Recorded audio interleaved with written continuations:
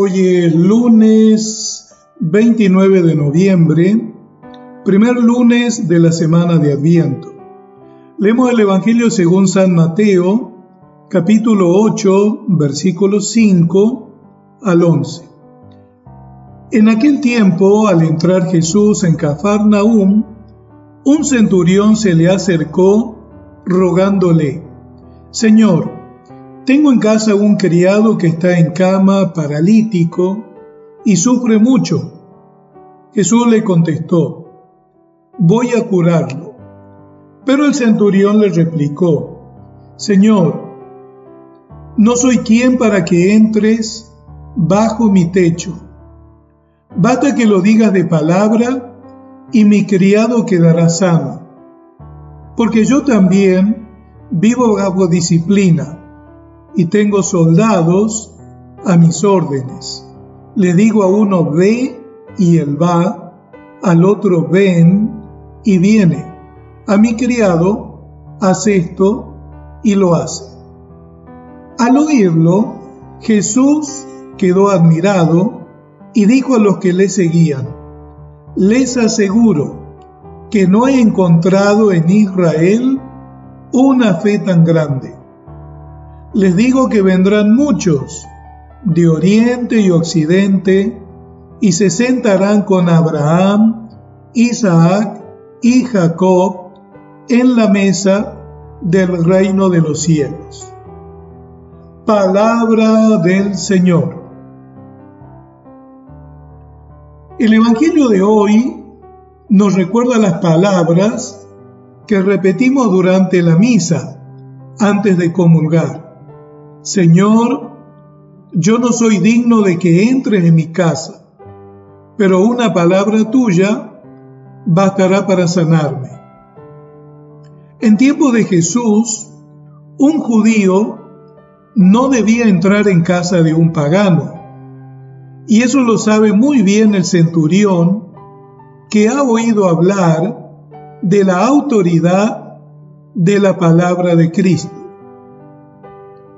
Para Jesús de Nazaret, la fe no es un asunto de doctrinas, de ritos, como lo era para el común de la gente de su tiempo, y lo sigue siendo para mucha gente hoy en día.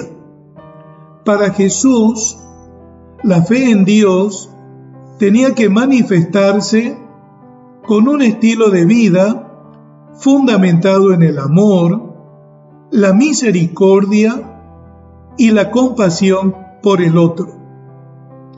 La bondad que brota del corazón del ser humano, que tiene entrañas de misericordia, está mucho más allá de los límites o de las fronteras que imponen las religiones.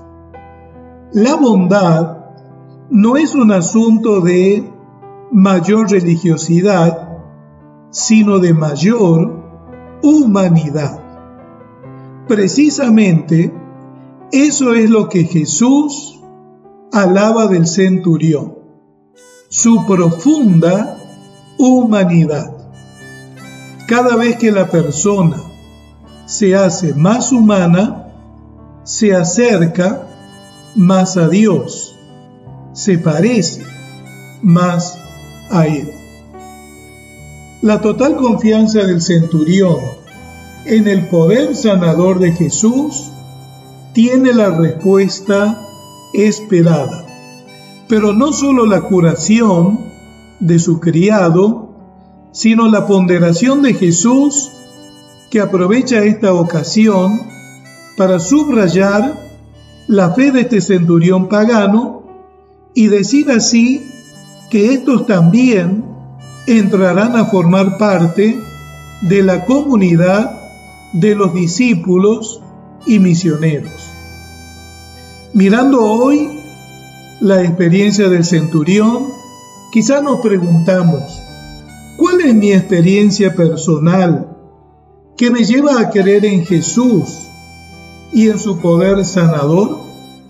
Que tengan un hermoso y bendecido día.